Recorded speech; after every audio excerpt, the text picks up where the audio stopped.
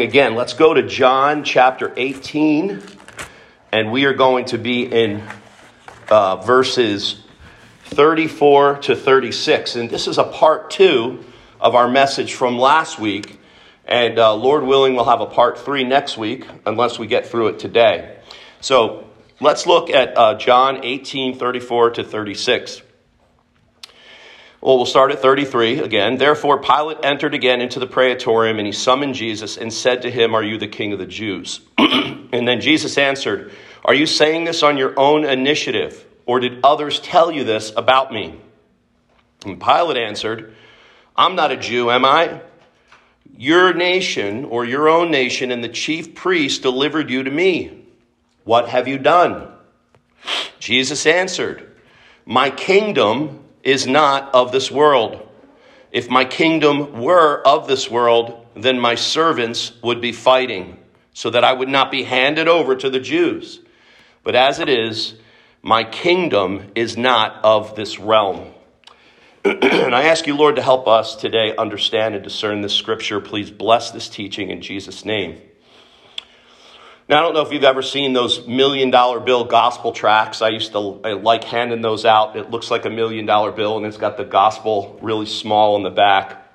Not only does it usually get a chuckle from the recipient, but it almost always gets a shocking reaction when they first see it. You got one over there, Ray? Look, he's got one. Okay, cool. First thing they always say is, "This guy giving me real money? I'm not taking that." Then they quickly detect it's a prop. And once they walk away, hopefully they begin reading it to spur their interests into the kingdom of God and the things of God. You see, once you know what something is, such as what real money looks like, you can quickly identify a counterfeit. As the story goes, those in law enforcement who detect counterfeit currency, they spend very little time studying fake money. They don't go around and study the counterfeit as much as they spend their time studying what the original looks like. What does the real, authentic bill look like? And then once they find that out, they can then trace the origins back to where that counterfeit, they'll spend time on that. Now, last week we learned a little bit about the what of the kingdom of God. What is the kingdom of God? So now, after last week, hopefully we have a better idea of what the kingdom of God is. Again, this is not an easy one sort of sermon type of thing. You have to dig into it and study these things. And the things that I'm showing you and don't take my word for it. Go and dive into the scriptures and study them yourselves, please. Especially with something so critical and so important as the kingdom. So we did that, I hope, a little bit last week. We tried to detect the original versus some of the other duplicates out there.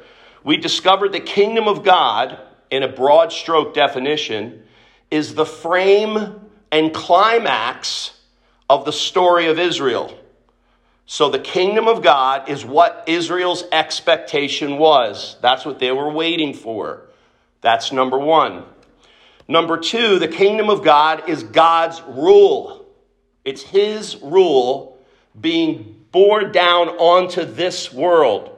The kingdom of God, before Jesus died and rose again, was temporarily usurped by the kingdom of Satan. He took dominion back in the garden. He took it away from mankind. And since then, there's been that back and forth battle through the whole scripture until the Messiah comes and he defeats Satan at the cross in his resurrection, and he takes his rightful rule back on the throne. And the final thing we talked about was that the kingdom of God is, in fact, the central theme of the gospel. It is the catalyst of the gospel. Jesus spoke about the kingdom of God specifically over 100 times. In all of the New Testament, the word kingdom is used about 160 times. So the kingdom of God is a very, obviously, incredibly important topic for us to understand. And it is a very confusing topic because instantly when we think of kingdom of God, we think of, well, where is it? I don't see it. What's going on here, right? Where is it?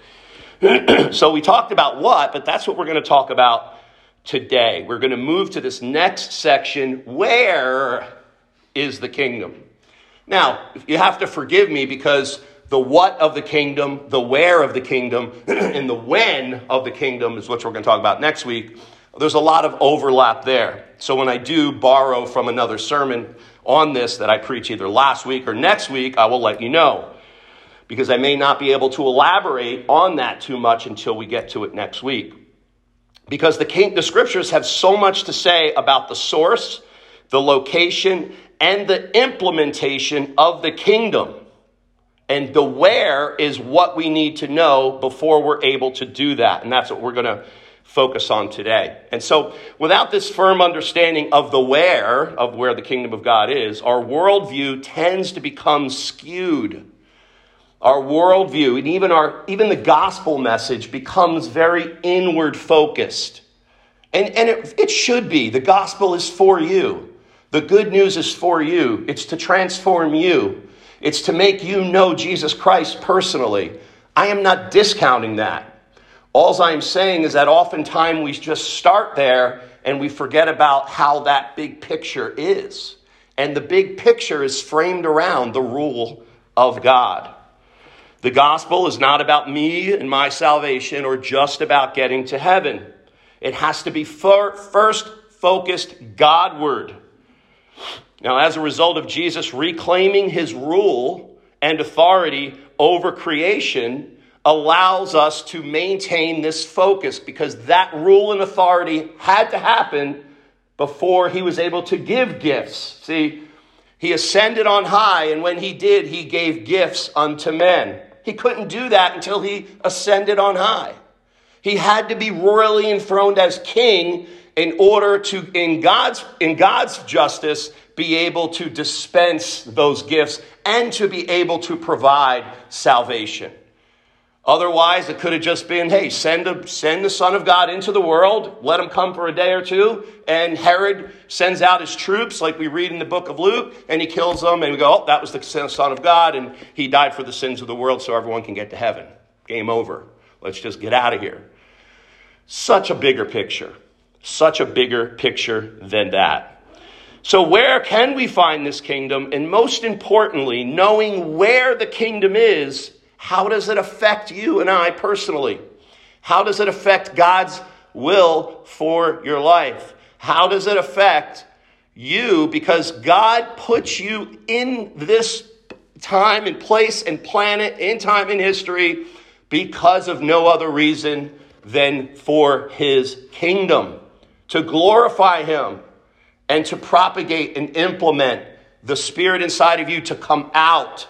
So it's no longer just in Jerusalem or Israel or the temple. The Holy Spirit, you are the temple. Now go out and build for that kingdom.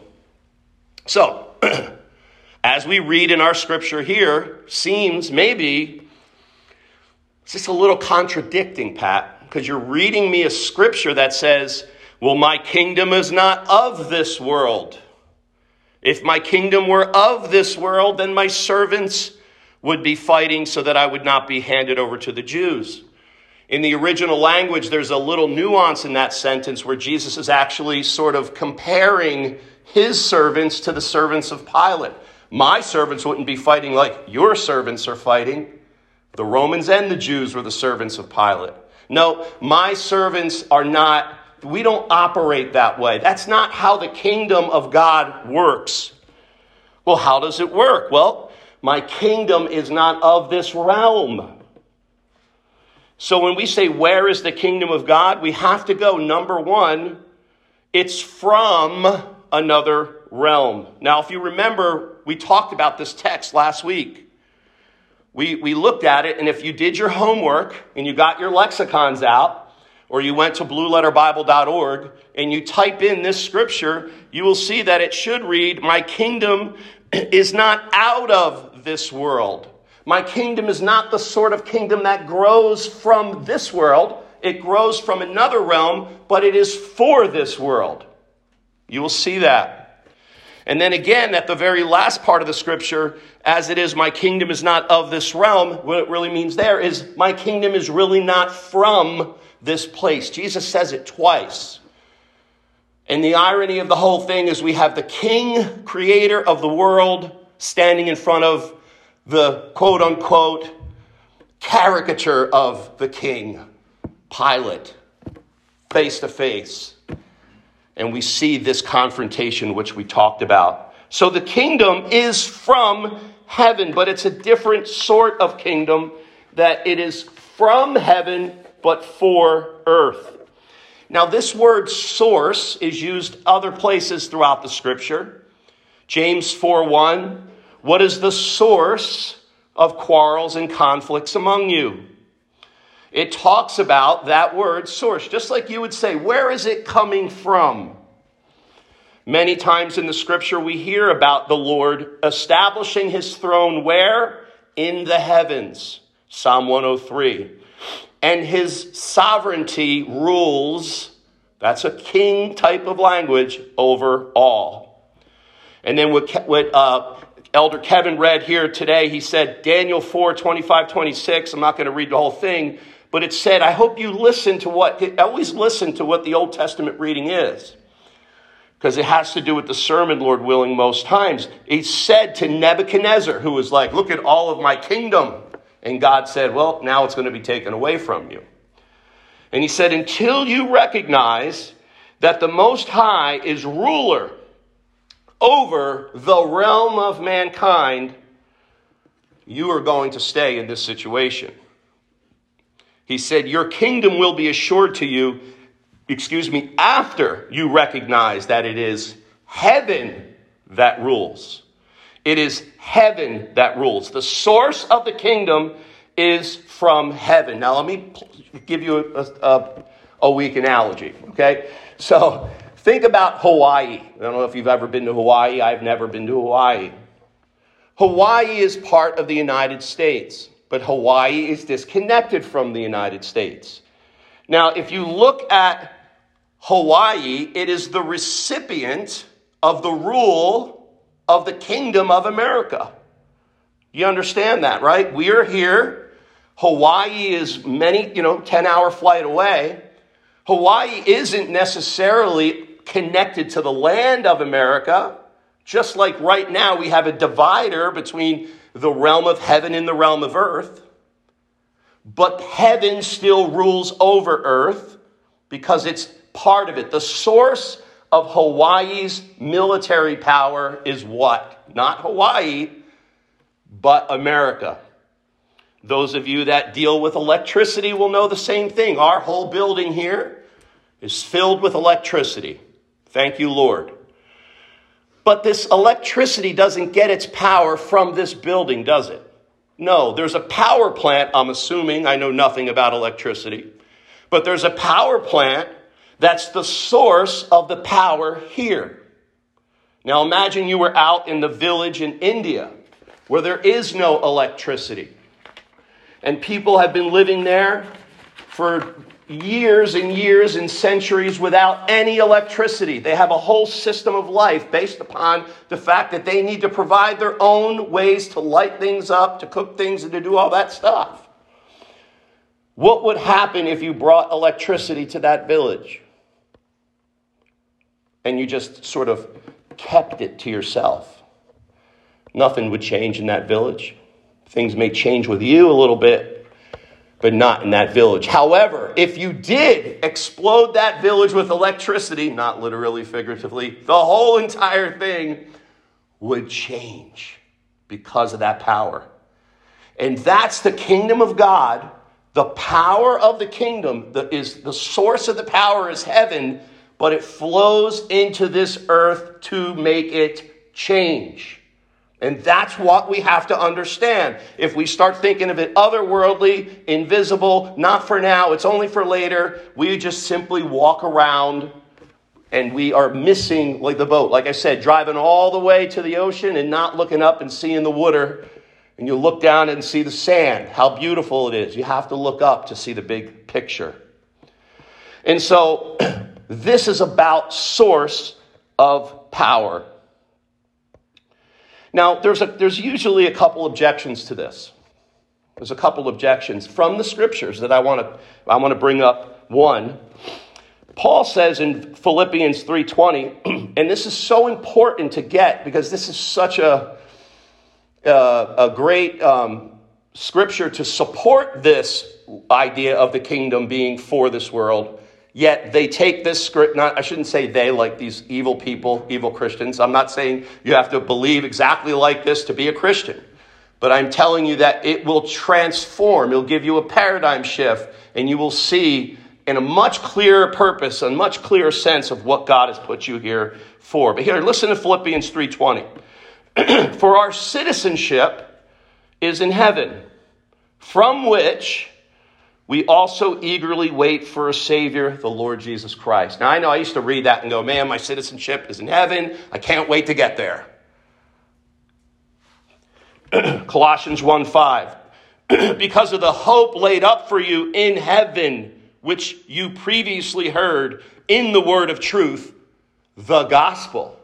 So that's interesting. Paul says, the gospel is the hope laid up for you in heaven. Paul says our citizenship is in heaven. But you see, we often think of this as we are going to get that hope when we get into heaven. And I like to use the thing, well, if I was going to get you food from the refrigerator, you don't need to get into the refrigerator to eat it. Right? No, I take it in there. It's laid up for you in the refrigerator, and I am now bringing it out and giving it to you. Citizenship worked during the time of Rome, the Roman Empire. Rome ran the world.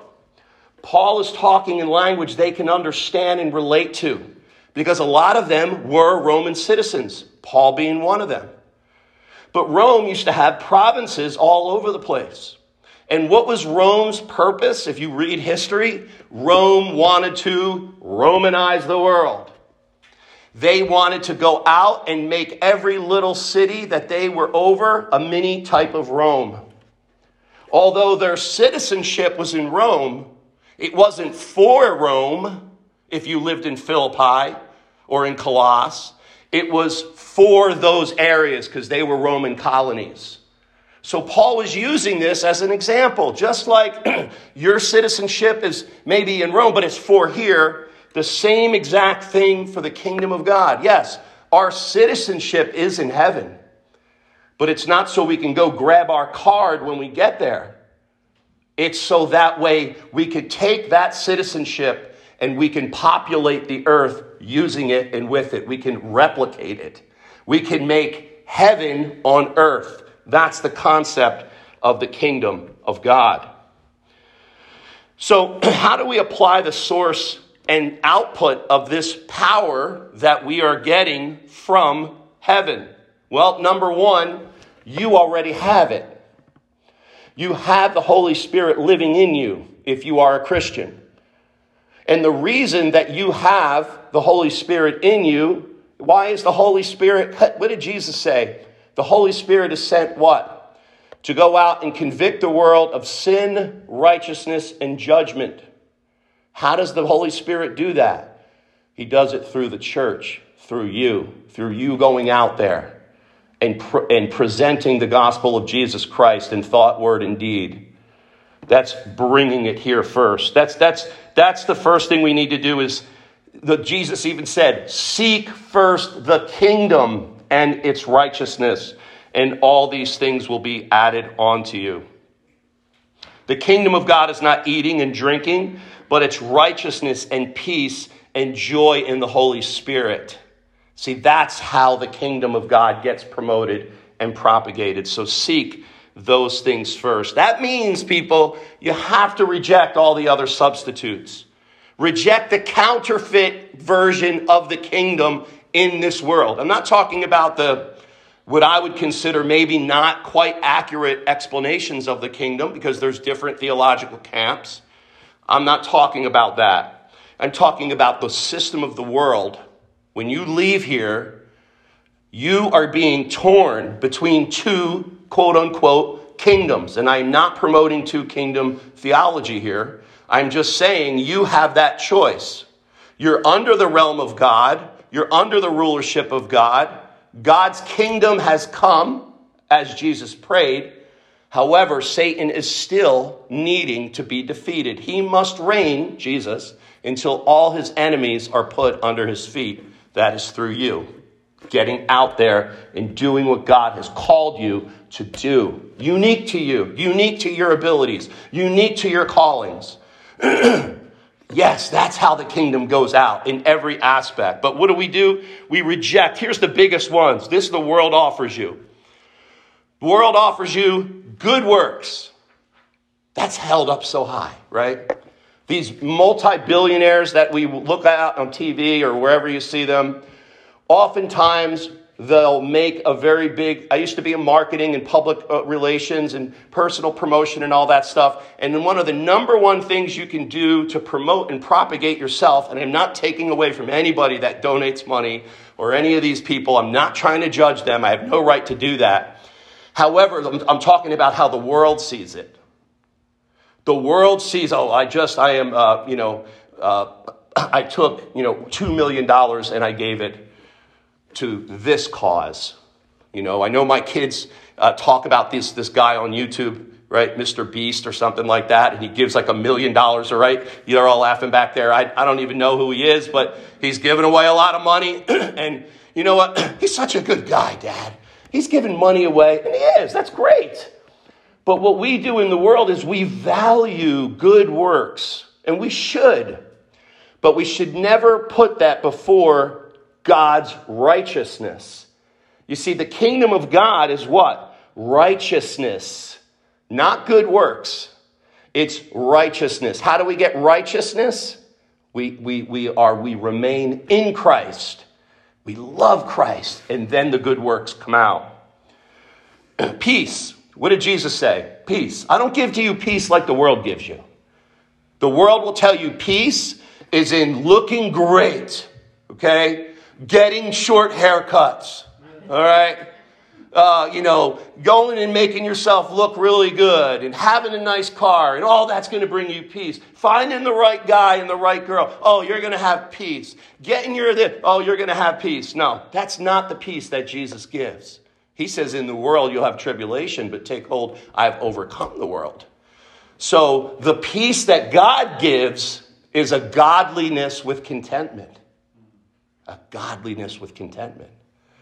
You live a godly life.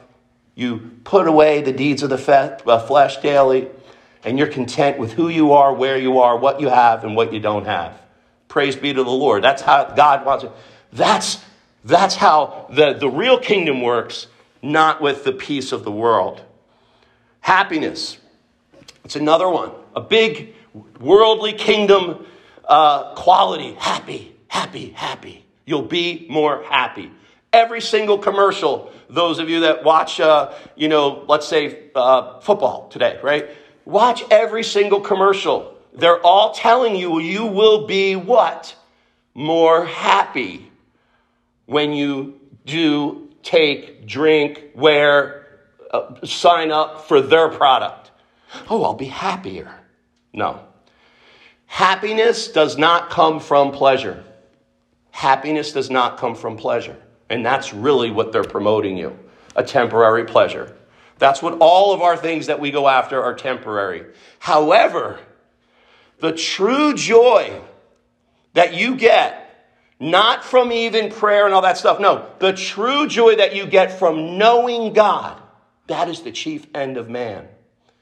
Knowing who God is.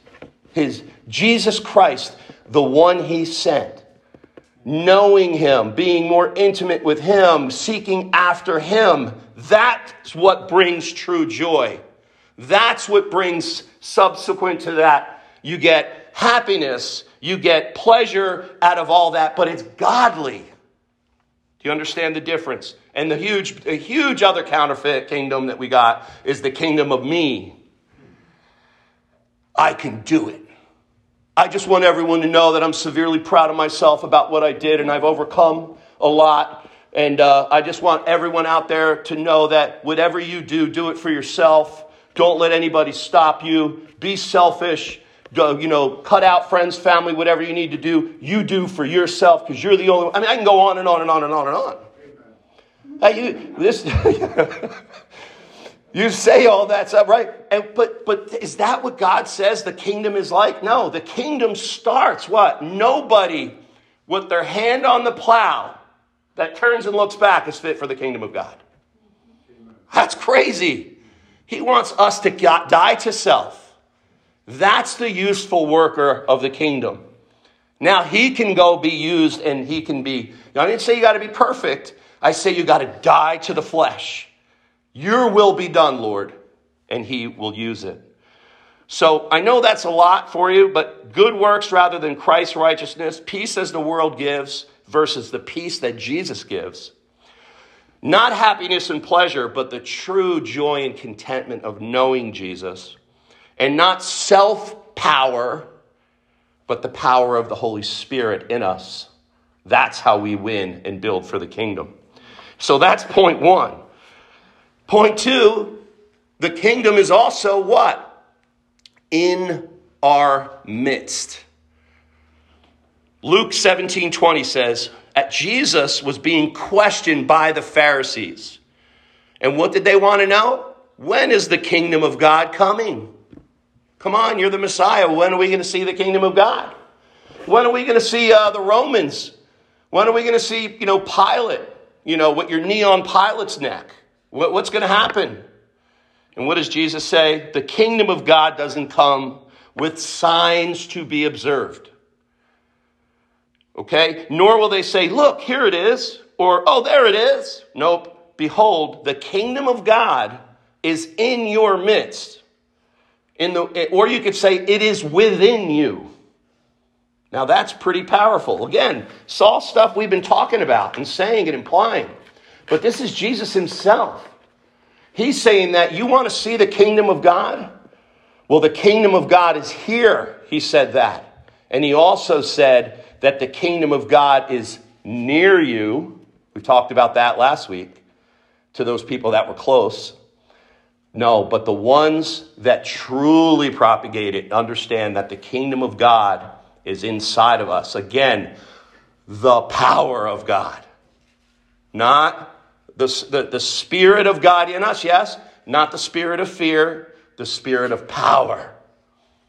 The spirit of love. The spirit of a sound, focused mind. That is the recipe. Now you, with that kingdom of God in you, can now connect with that kingdom of God over you, and you will now be used. It's in the heart of man, but it cannot be found in unregenerate man. If you don't know Christ, the kingdom of God is not in you. You can only see the kingdom if you're born from above.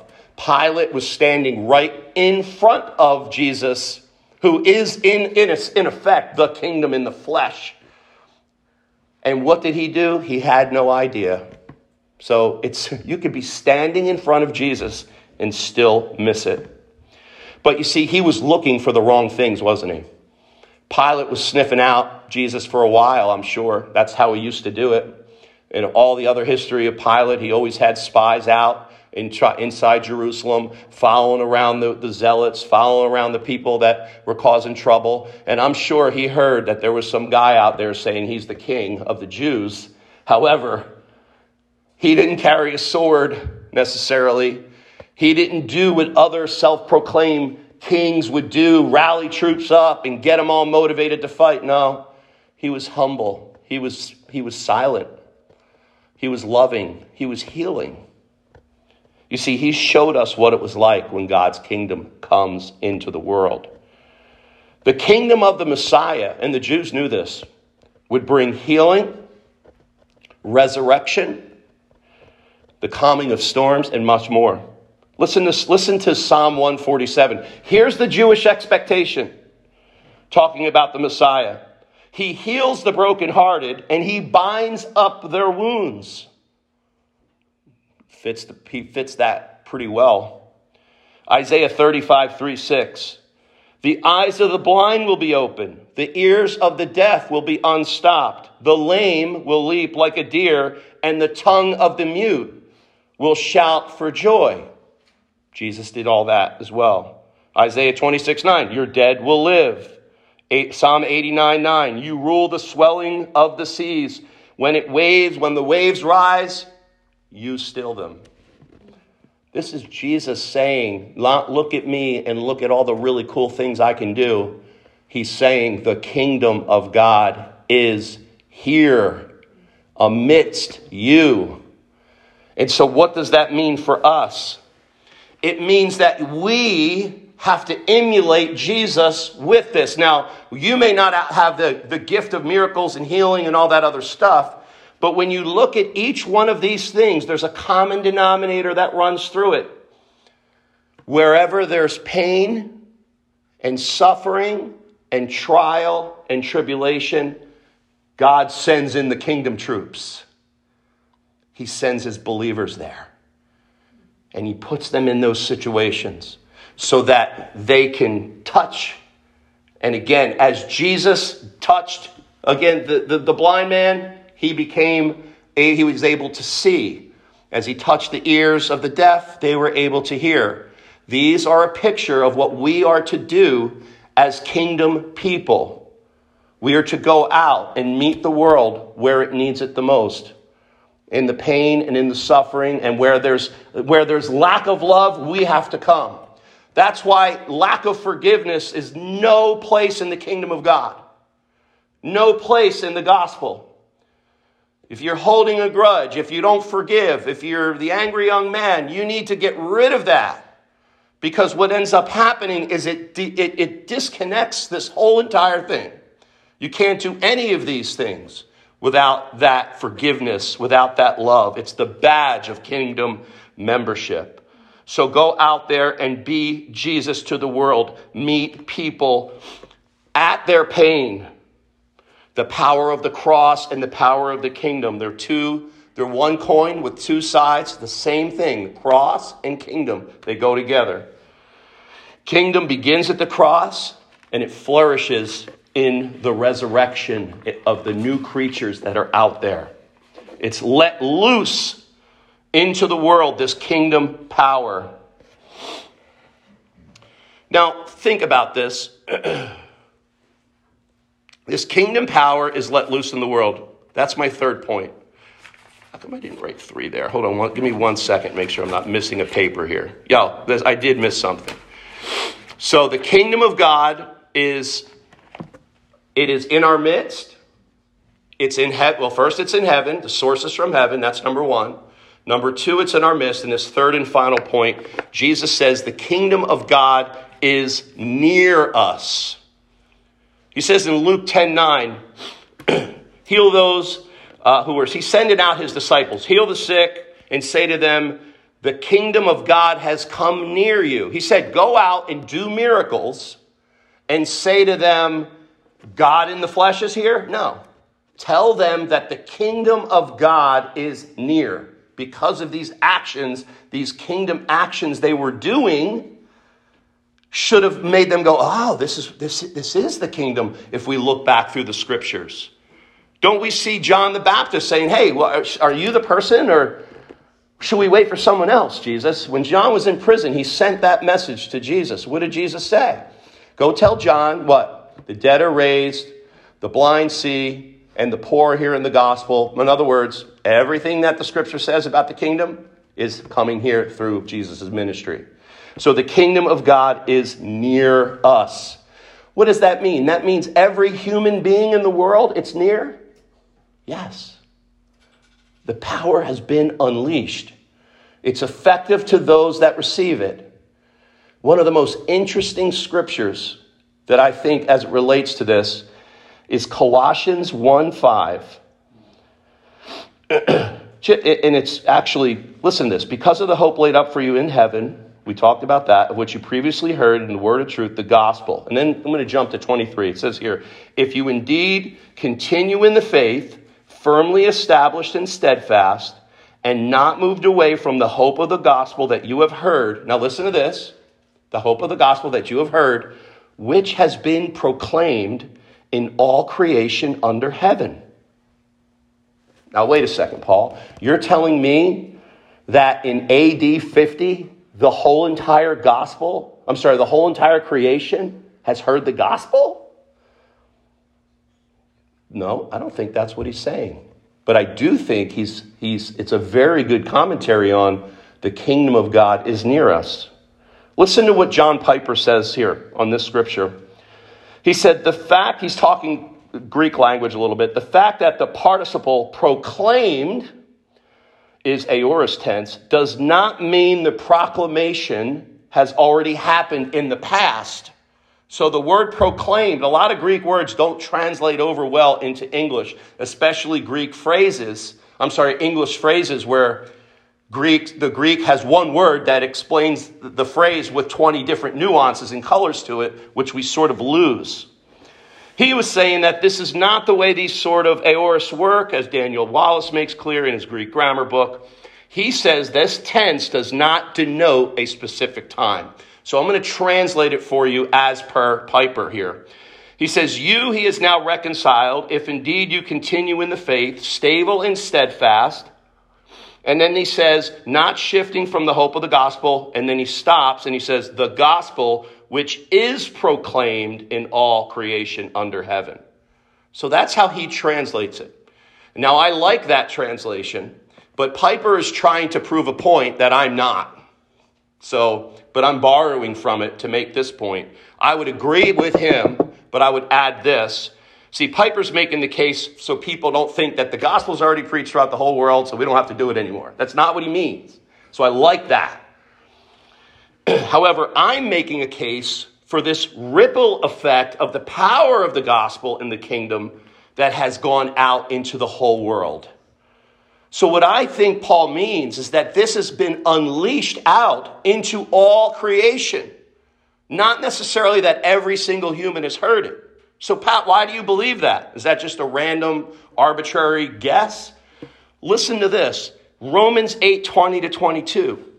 For the creation was subject to futility, not willingly, but because of him who subjected it, in hope that the creation, listen, itself, also will be set free from its slavery to corruption into the freedom of the glory of the children of God. We know now the whole creation groans and suffers the pains of childbirth until now.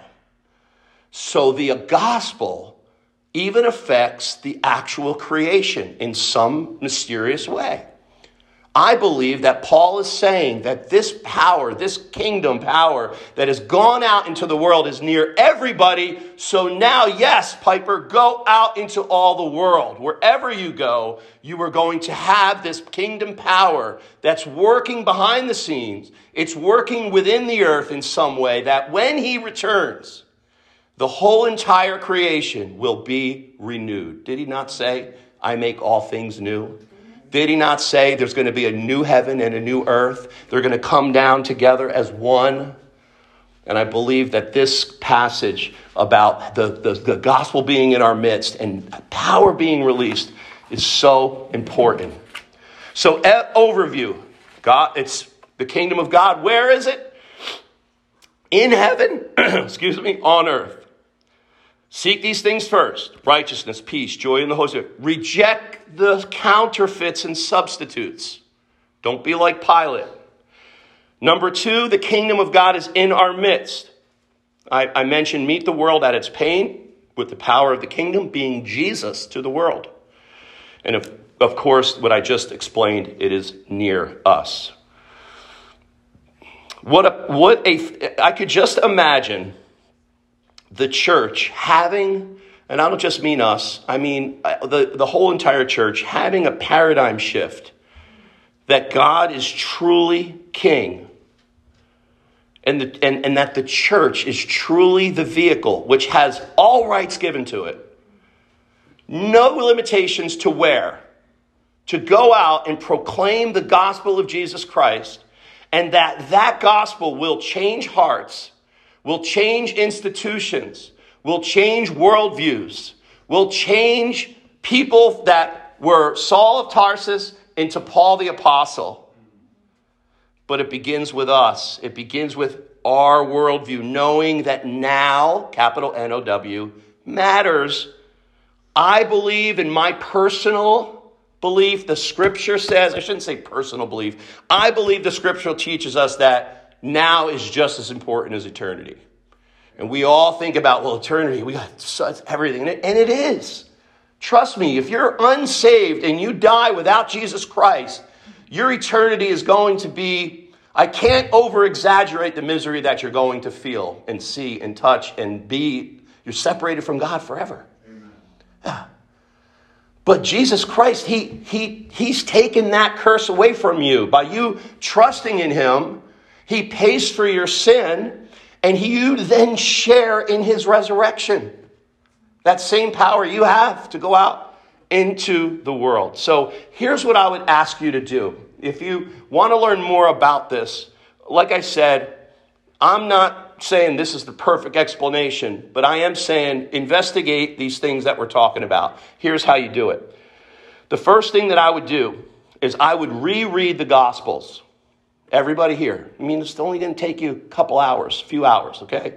Reread the Gospels with the context of what we've talked about so far in these sermons. Reread the Gospel as the climax of Israel's story. Read the Gospels as Israel waiting with bated breath for the king to come. Read the Gospels with Jesus speaking to the people, to the Jewish people. All the parables are all about the kingdom, of those that get the kingdom message and those that miss the kingdom message. Read it in context of Jesus being the expected king, the arriving king, but a different type of king. And third, follow his example in the Gospels of being to the world what Jesus was to Israel. What Jesus was to the Jewish people, now we have to go out and be that to the world by announcing this kingdom message, announcing the gospel of salvation, peace, truth, and justice, all the things that the emperor or the king would announce. We get to announce it, but for real. Let's pray.